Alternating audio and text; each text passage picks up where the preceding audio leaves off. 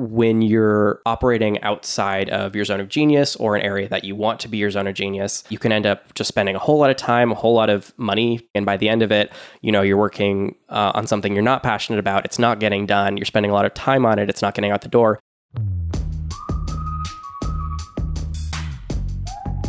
Welcome to the No Fat Cats podcast, where we help high-performing teams get even better. I'm sitting down here in Stuart, Florida with Colin Belt from Belt Creative.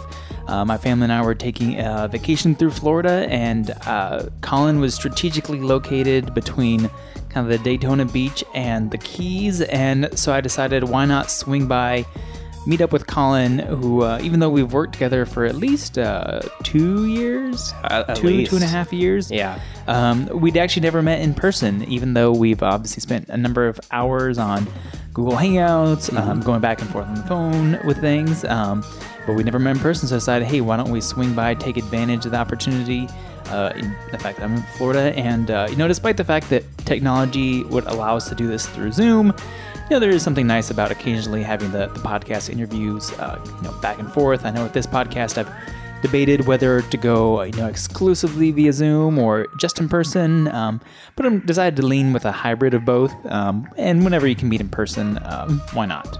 So, that's exactly how I feel about when I do stuff with my team too. If I can meet in person, awesome. Otherwise, it's pretty much online.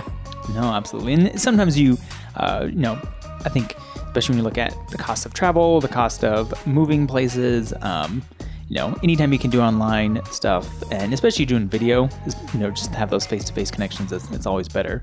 But here I am with Colin Belt, who leads Belt Creative, a design agency, and we're here a little bit to talk about kind of team dynamics. I know Colin has been a valuable part of our team for the last several years, starting kind of with a website.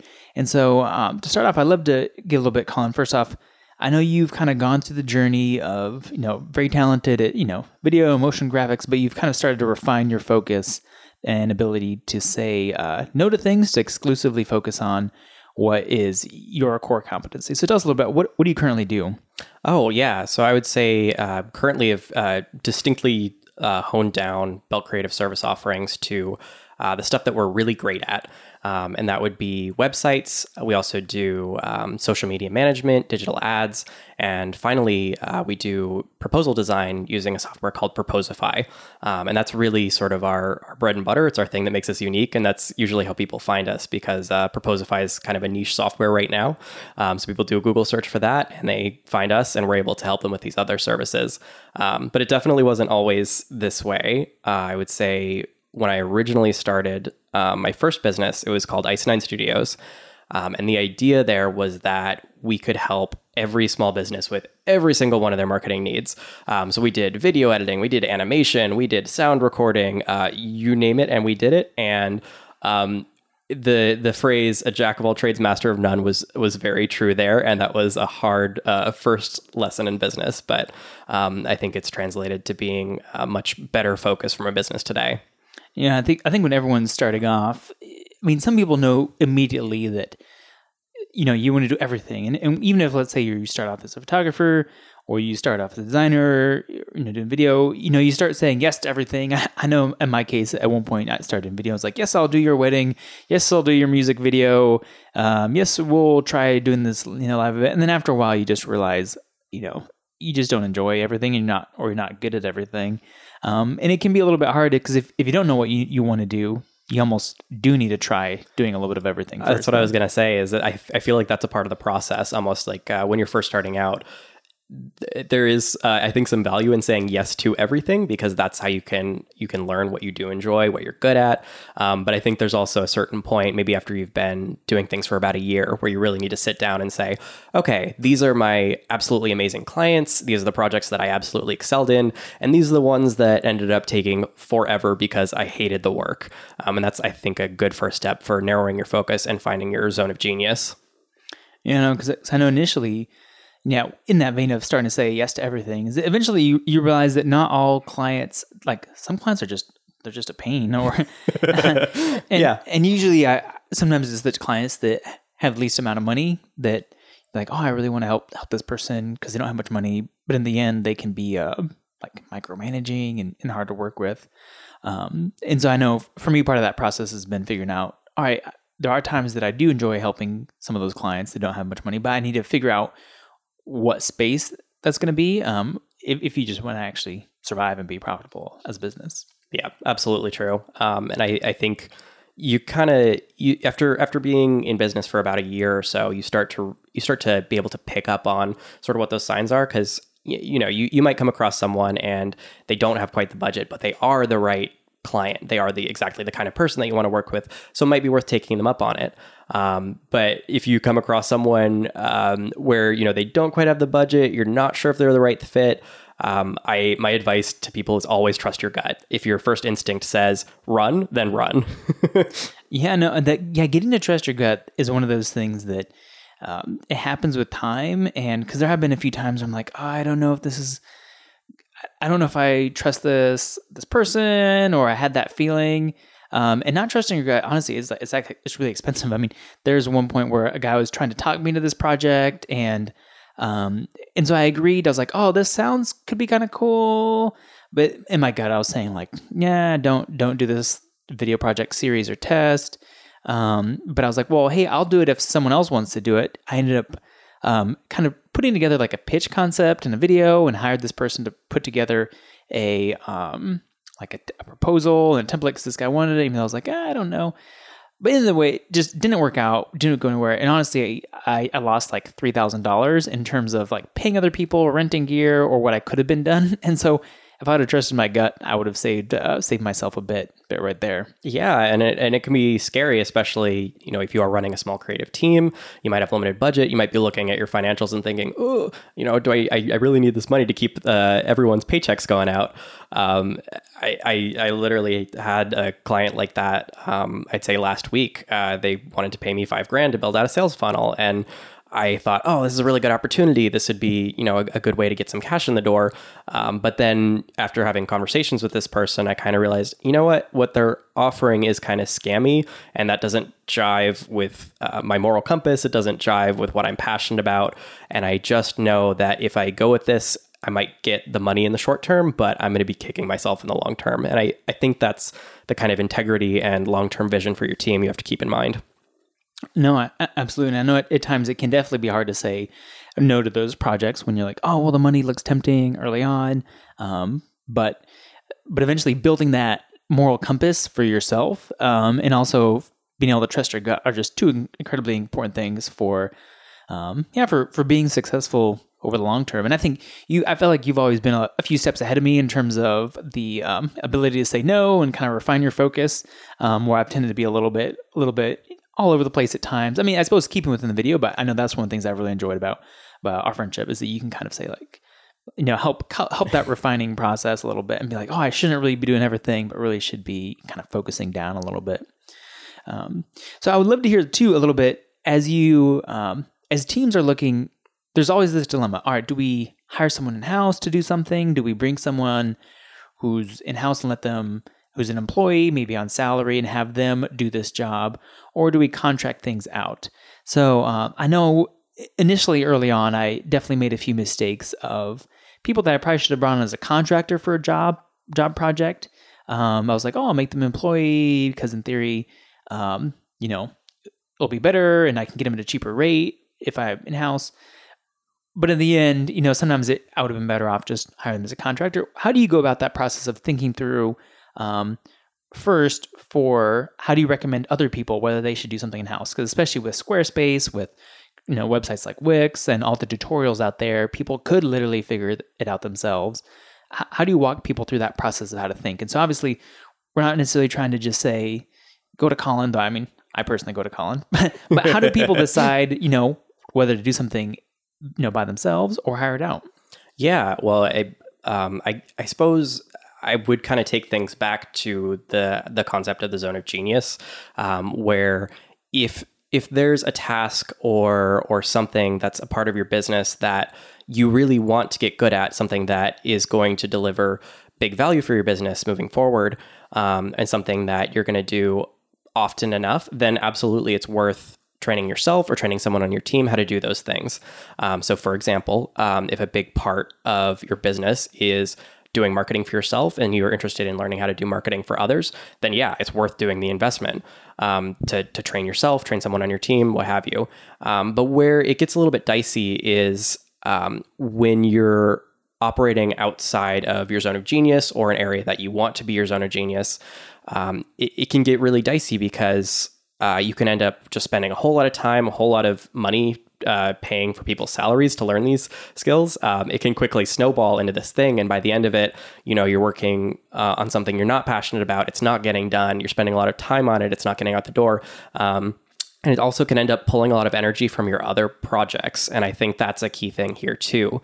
If spending time on teaching yourself, say how to build a website, because that's the example we're going with here, is spending a lot of time teaching yourself or someone on your team how to build your website is going to pull away your focus from developing your core services and the things that are going to deliver extreme value to your clients, then you're doing yourself and your business and your clients a disservice by not bringing on someone who is a specialist in those things. Because ultimately you're trading your time and your expertise on something that's not going to deliver results for your business. Yeah, and I know on my end. So for example, the first website I did, was when I was first starting off, and I think I did my own. I was using Squarespace. WordPress.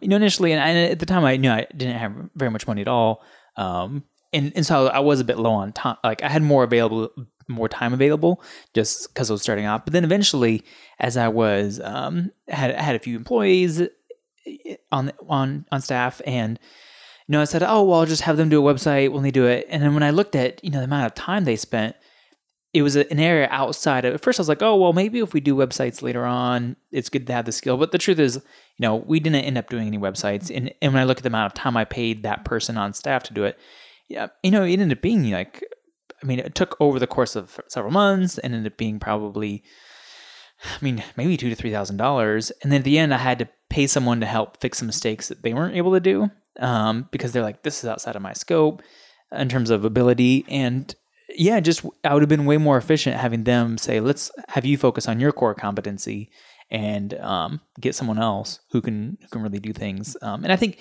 everyone in that creative space is going to have things that they're really good at.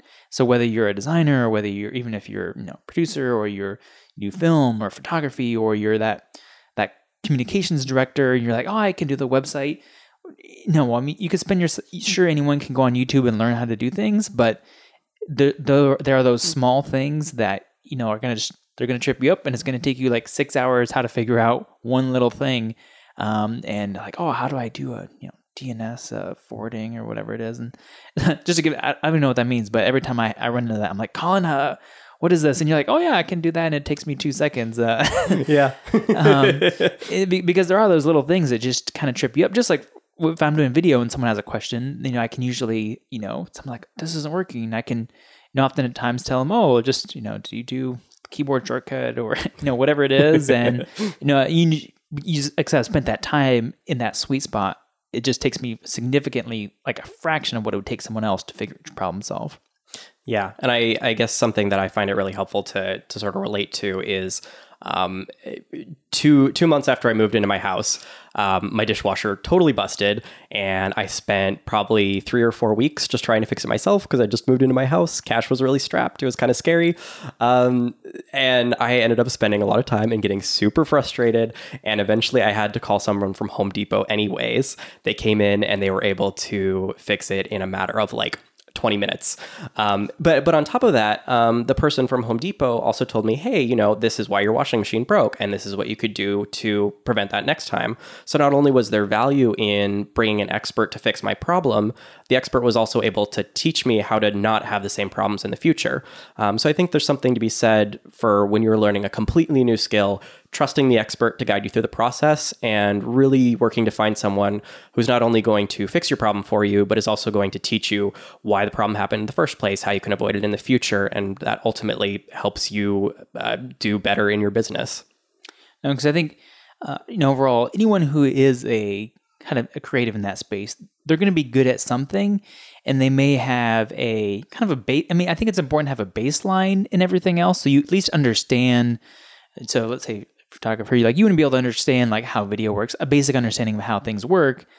but at the same time, realize know when to back out and know what's your core strength and know when to, like in your case, a dishwasher, now you understand how that dishwasher works, but you brought someone along to help you in that space and walk you along to kind of get you up to speed on the basics. And because sometimes it just makes more sense to really have someone in that space who can kind of help you, guide you along the way. Just like I know in my case, so even just say, for example, with this podcast, I'd been thinking about the podcast for almost a year now and had done an initial trial episode. But it was kind of getting your help in terms of like figuring out platforms and figuring out, just kind of setting some things up with the website that I wanted to have that was super helpful because having, it's okay to bring someone on board who's going to help you achieve your goals, especially when it's an area that's not in your strength. And so I didn't know too, if you have any other ideas of, like for example, within your space in your company, in what ways have you been able to find other people to help in areas that aren't your strengths, and what that's looked like for you? Oh yeah, absolutely. I would say specifically when it comes to graphic design projects, I have a very specific style. I love minimalist. If you look around my house, you'll see that every single thing that I own is an Apple device. That should tell you about my design aesthetic right away. But the fact is sometimes a client will come to me and that's not the style they're going to go for. And before, when it was like just me or it was just one other person on my team, I would try and replicate that style. I would try and do that thing. And eventually I realized, you know what? I'm not good at this style. So that's when it became a point where I realized I need to hire someone who is good at this style, especially, and that's, I'd say, an area where not only like where you probably don't want to outsource, you probably want to bring someone on board if it's something regarding a service that you offer or an area of expertise. Get people with different tastes, different backgrounds, different styles, because ultimately having those different perspectives and different inputs is going to make your service offering stronger. No, and I think having people you could pull from, because at times a client wants a different style, and so no matter how hard you try to work, I think it'd be really hard for you to produce something in a style that's not your own. And so one of the things I know I've really found out is, trust that people could always do like what they've done, especially within the style. So you would never ask someone who like, oh, I know you're a great jazz musician. Could you play this, that rock and roll song for me at a concert? Or, hey, I know you're a hip hop artist, but do you think you could compose a classical piece? We would never expect that, but at the same time, we'll sometimes expect people who operate in this one space to be able to do just assume, oh yeah, you could do this too, because it's like using a camera and a tripod, but it doesn't work. And so I actually at one point just recently got burned a little bit where someone was asking for a referral, like this guy wanted to film his kid's soccer game for recruiters, and I couldn't do it, and it was someone else couldn't do it. And so I was like, well, I know this guy who does some filming and he has some great examples, but more of them were like story pieces, and I referred to him, but then he ended up doing just kind of a terrible job. Oh. And so I was like, well, sorry, but I wasn't subcontracting, it was just more referral, but a lot of his stuff was just completely different style, and so the stuff was shaky, the focus was off, since he hadn't really done that kind of a soccer game style before. And so I think that's where you really have to be able to pull from people who can do different things in different styles. Because it's not just, oh yeah, you can do graphic design. It's, you can do graphic design and these styles are your sweet spots, or you're a photographer and all your stuff is very artsy and expect them to do something news style, And so everyone really has, eventually people develop a style, what they're good at, and they have the ability to branch out, but you don't want to assume that they're going to be able to branch out if you haven't seen something like that before. Absolutely. And I think that's something to consider if you're a creative person, a part of a creative team, and you're thinking of outsourcing something. Make sure you look at work examples.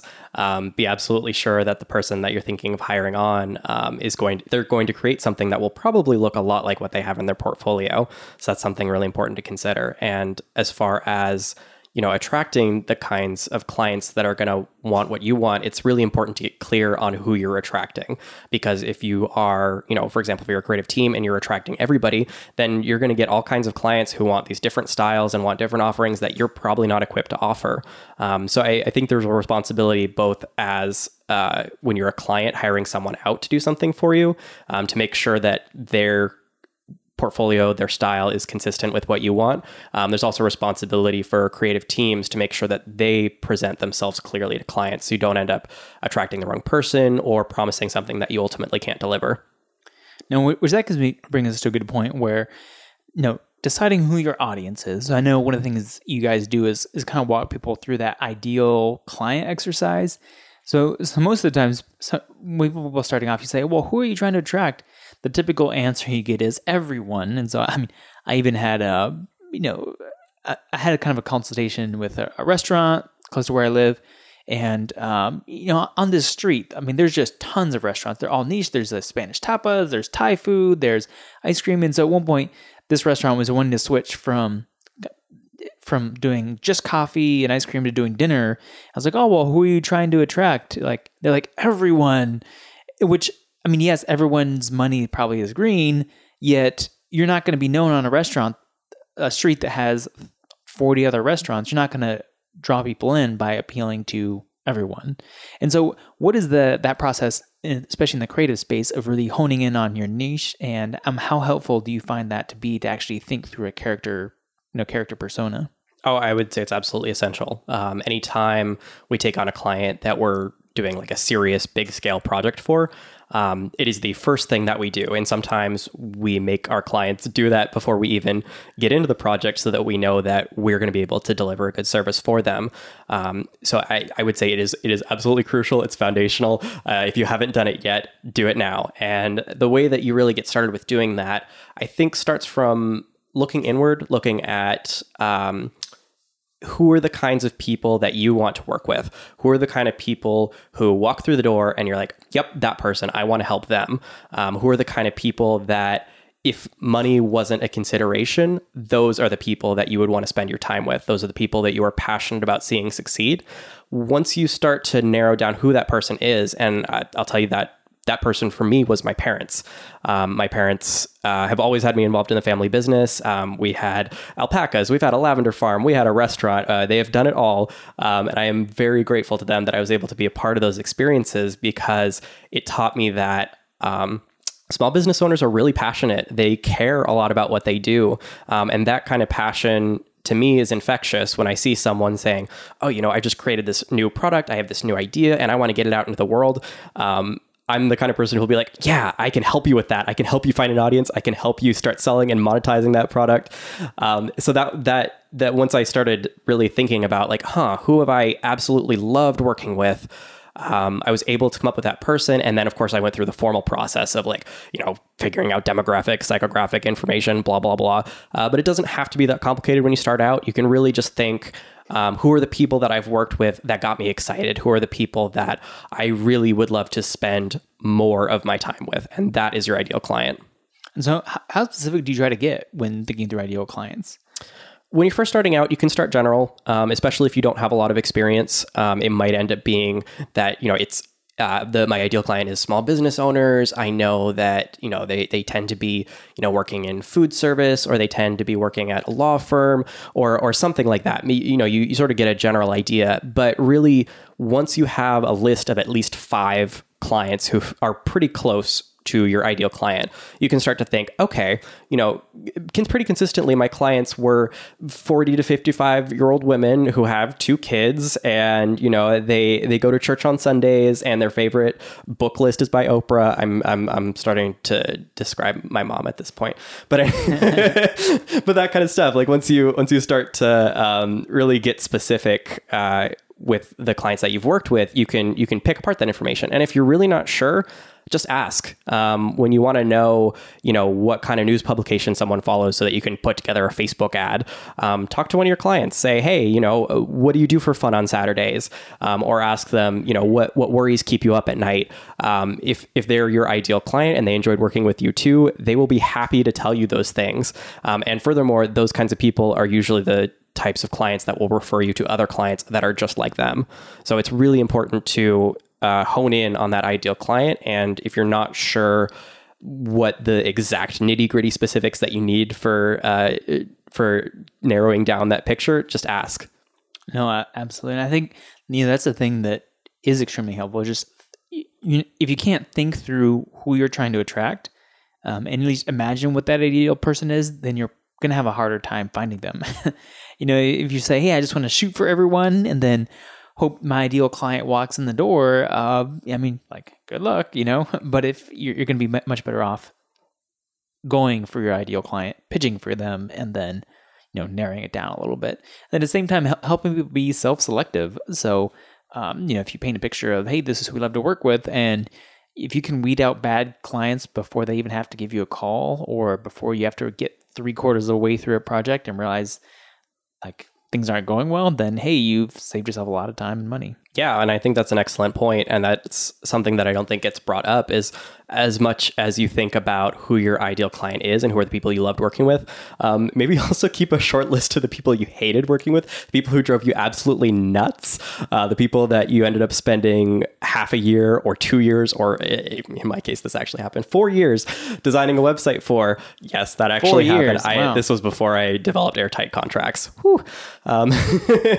Keep a list of the people you don't like working with, and then when someone walks through the door and you're in the discovery phase trying to figure out whether or not you're going to work together, if they start saying all these red flag things that pop up for you, you can instantly say, hey, I'm excited about your idea, that's awesome, I just don't think we're a good fit for each other. And you're doing both yourself and your client a favor by doing that. Yeah, I think you're right. As much as you can weed out bad clients before you start working together, the more the better.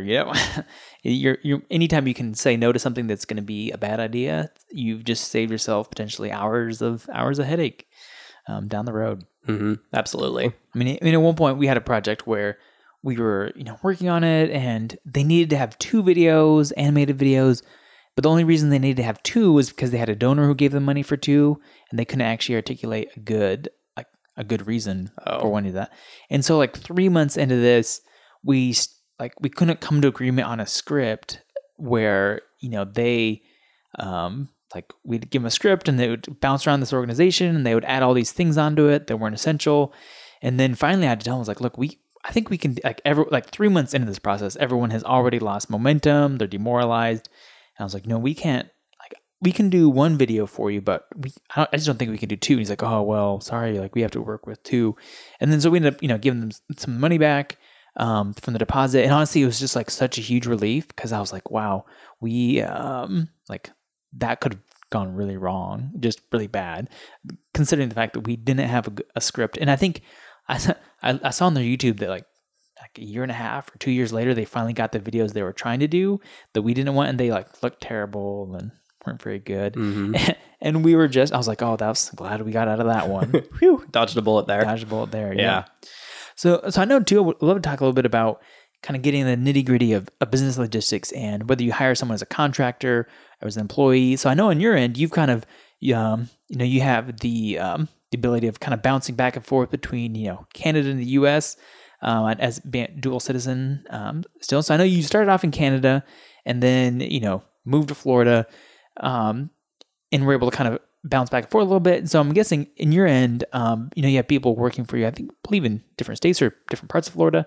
Yeah, different states. Yeah, and what has that process been like of deciding whether to go for, hire contractors who can work on board or employees? So I know on my end early on, I was like, oh, it'd be fun to have employees in different states. And I decided to hire someone who's in California.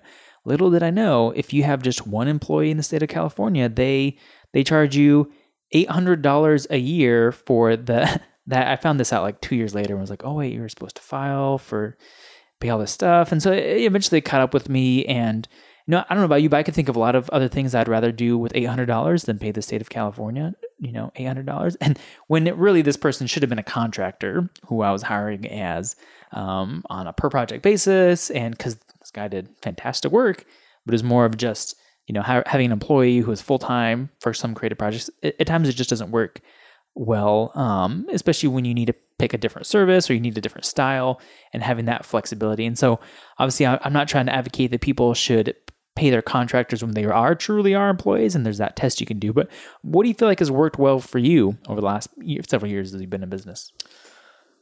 Well, yeah, I definitely do want to preface this with it can get dicey if you bring on people and they're basically an employee, but you're treating them like a subcontractor. So always make sure you're doing the right thing first. And then if you're not sure, always consult with legal help before you proceed. Yeah, neither one of us are legal advice. That's it. But we'll share from our past experience. Yeah, I'm a small business owner. I am not a lawyer. I will absolutely say that out loud. But for me, it does kind of depend on the person. And usually when I'm thinking about bringing someone on board, I make sure to just flat out ask them, okay, what are your goals here? Like, do you want to work with a company and grow with that company and, see your role as full-time and expanding out? Or maybe are you looking at doing your own freelance thing? Are you interested in just working half-time? Are you interested in working quarter-time? So starting there, even if you have an idea in mind of what you want the position to be, just asking, I think makes the person who's being asked feel valued, and they stop to think, okay, what are my goals here?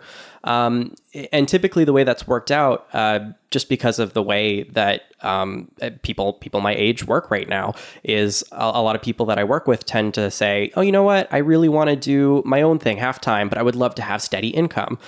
So it would be preferable to me if I could work half-time as a contractor. And that's usually how it starts out. And then if they are a absolutely brilliant fit for the team, I'm speaking directly to Evan, who is like legend, and he's probably going to end up listening to this podcast because I know he's a subscriber. He's like the glue that holds my business together. There's situations like that where he started off like super part-time, like 10 hours a week max. And then it was just kind of like, there was a time where he was just working like on a per project basis for me. And that's just like slowly ramped over time, to the point where, he is like the core of my business. And that worked really well for me. And similarly, I'm in the process of hiring on some other people working part-time and scaling up their hours. So that is an option. I think it totally just depends on your business. But I would say if it lines up with their goals, going the subcontractor route first in order to make sure they're a good fit for your business can be a really excellent way to make sure that they are cohesive with your team.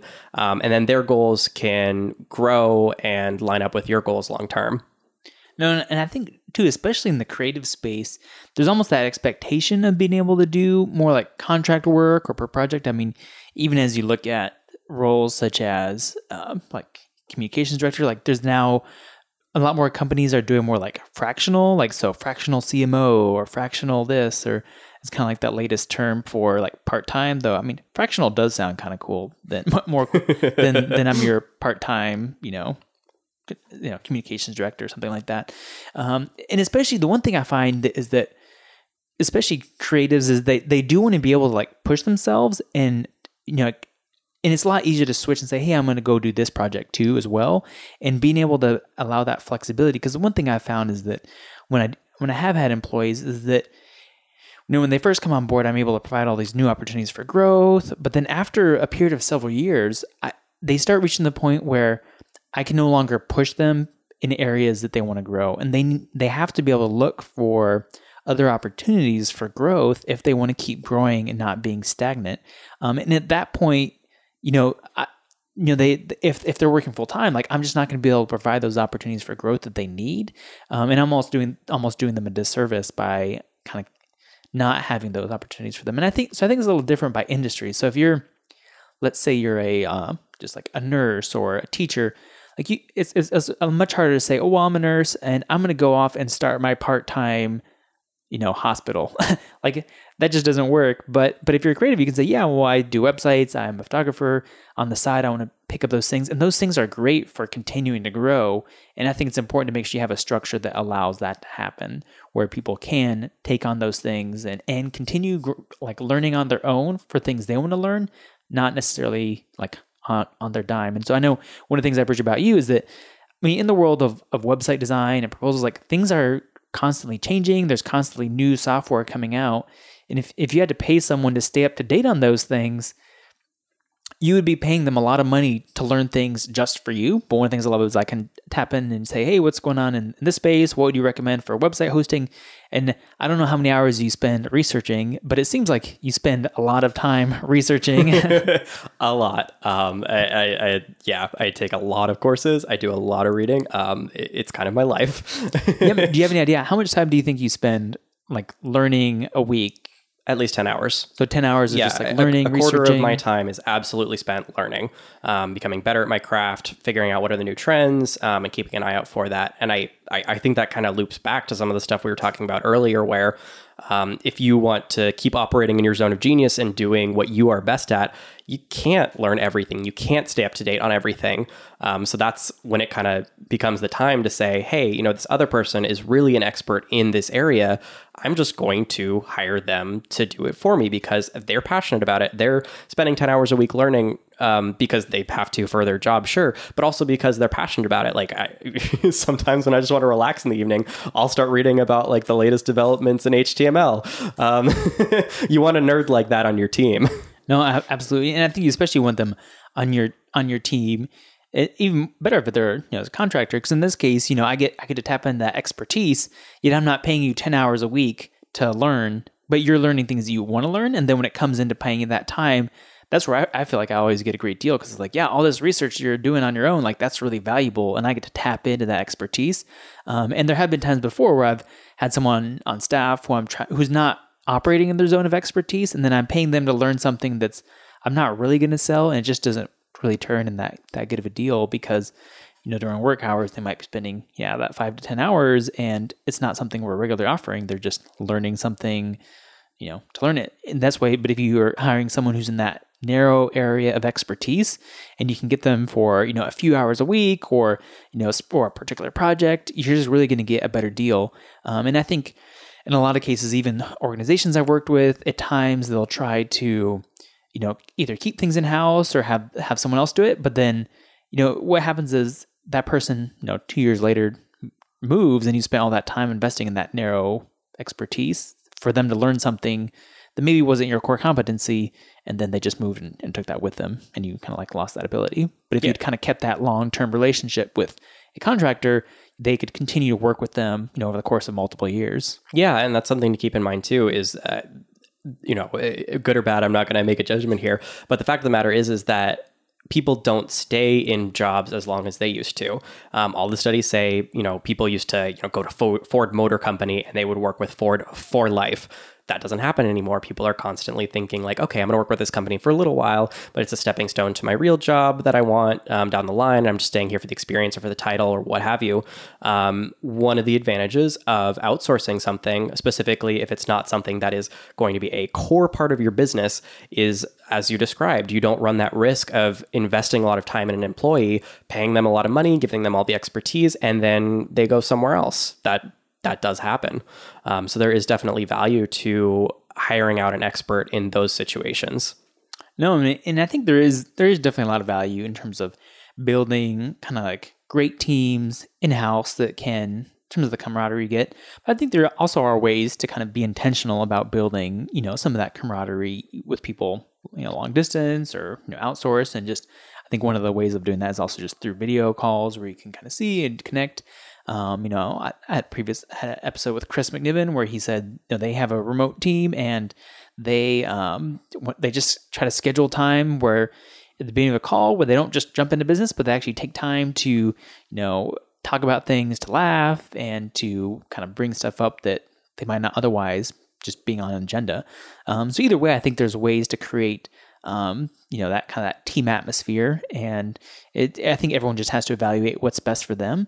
But at the same time too, you're right. I have seen people where they bring in the in-house employees, and depending on the area, then 2 years or a year and a half later, that person goes, and yes, you spent a lot of time trying to create that, but at the end, like people just moved on. And so I think every team is different, and some of it I think too does depend on geography and the nature of your business, the nature of the organization or whatever you work with. But there's definitely a way.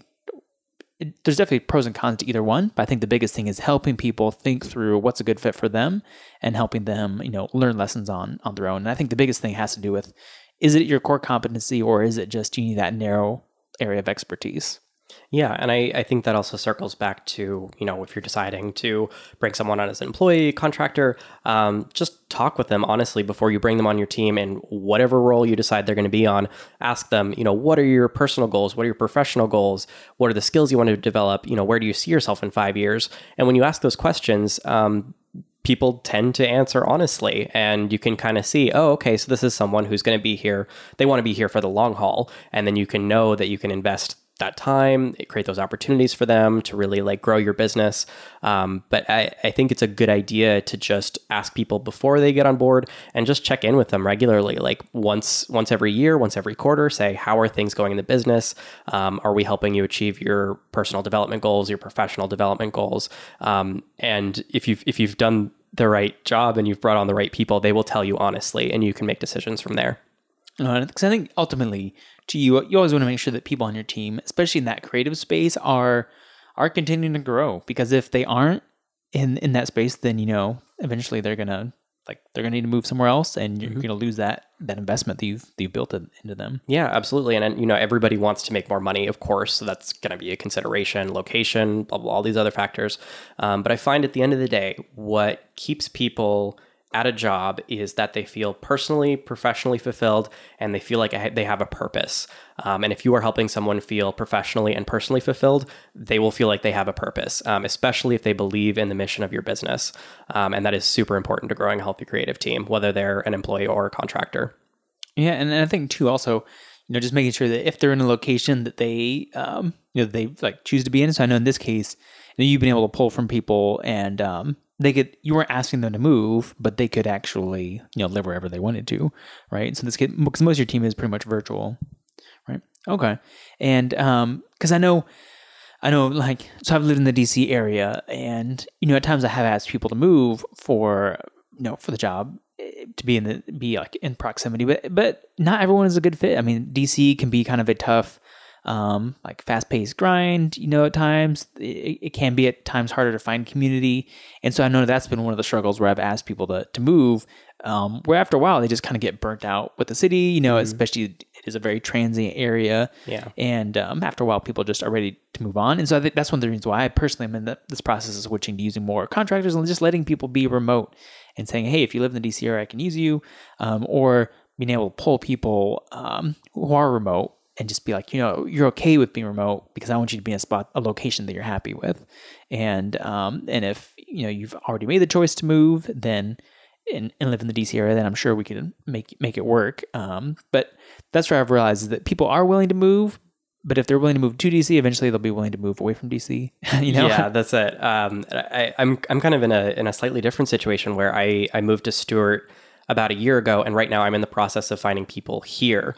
And I guess I'm finding that it's actually it's not as much of a challenge for me to find people here because people who live in this area chose to live here, or they've been living here for a while. So I haven't had to ask anybody to relocate, and that does help. So, for the people that I have as a part of my team, I'm always going to look for the top talent. So that means that I'm going to pick people remotely. But it just so happens that there are a lot of people who are talented, who are in the Stewart area, and I want to bring them on board of my team. So it can be tricky, but if you have the opportunities to bring someone onto your team and they already moved to the area where you're at, that definitely does sort of lower the barrier because they chose to live there and that's where they want to be. No, so it is interesting because I had heard that especially more like millennials and kind of the younger generation is almost less likely to move further than previous generations. Huh. So it almost kind of was against what I would have thought, that, like, oh yeah, like the world and all connected and people are willing to move everywhere. But I guess in some ways, there was this kind of back in the older generations were a little more willing to move for a job, maybe because they viewed it as more, I don't know whether they viewed it as more permanent or what it was, but so millennials, and younger are almost less likely to move for a job. Maybe I don't know if it's because more community is important or that younger, like, I'm not sure what the answer is. I'd have to look that up, but is something to keep in mind. That's interesting. You're looking at attracting talent and finding the right people. Huh.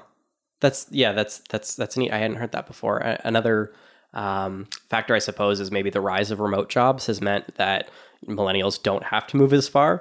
And if you're already in an area and you're familiar with it and you can have your dream job and you can do it, from your home, that might be another contributing factor. I don't know that for sure, but that's interesting to hear. Yeah. And I think it's more, because at times I know I was the first person who I was working with who was in California at one point.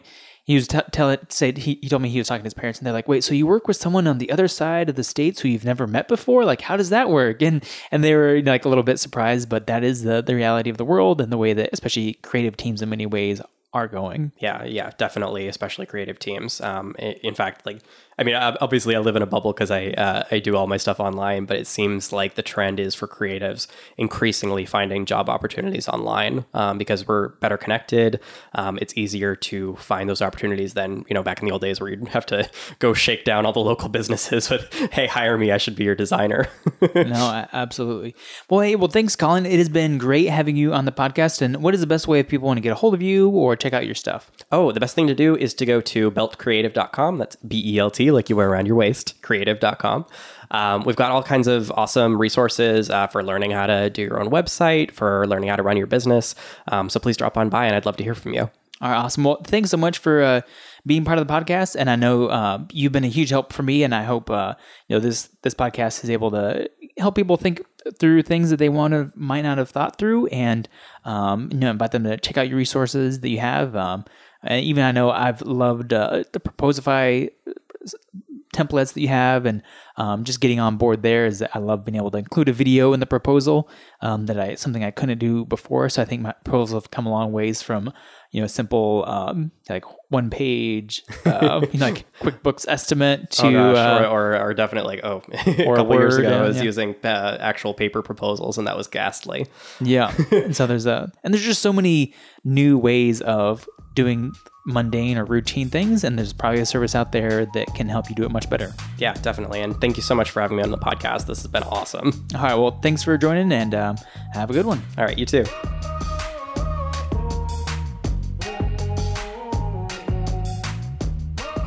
All right, you're listening to the No Fat Cats podcast, where we help high-performing creative teams get even better.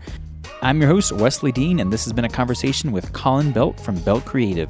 I know that after my conversation with Colin, I was definitely reminded of the importance of operating in my genius zone, and or that zone where I can really thrive. And it's a good reminder not to try to do everything, but to focus on saying no. And so one of my goals is to really focus on saying no to things that really are just going to be a drag. Because there's definitely projects, I'm sure you're aware of them, where you kind of do them because maybe you need to, or there was a donor, or you have to pay the bills.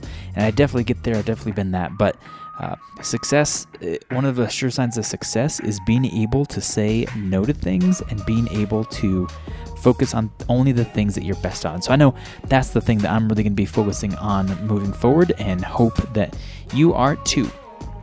Up next, we're going to have a conversation with Grace Kabuya, where we look at the importance of narratives, and especially look at how nonprofits and development organizations that work in places like Africa, how they can be careful about making sure they paint narratives that really help uplift local people. And how do you balance telling a story that is engaging for like a Western donor from the US and balancing one that is going to be engaging with one that is uplifting for the people who are featured in the video. So that is going to be an exciting conversation if you work at all outside of the US with nonprofits. So until then, have a great week, and see you next time. If you haven't already, make sure you subscribe to this podcast on your favorite podcast app.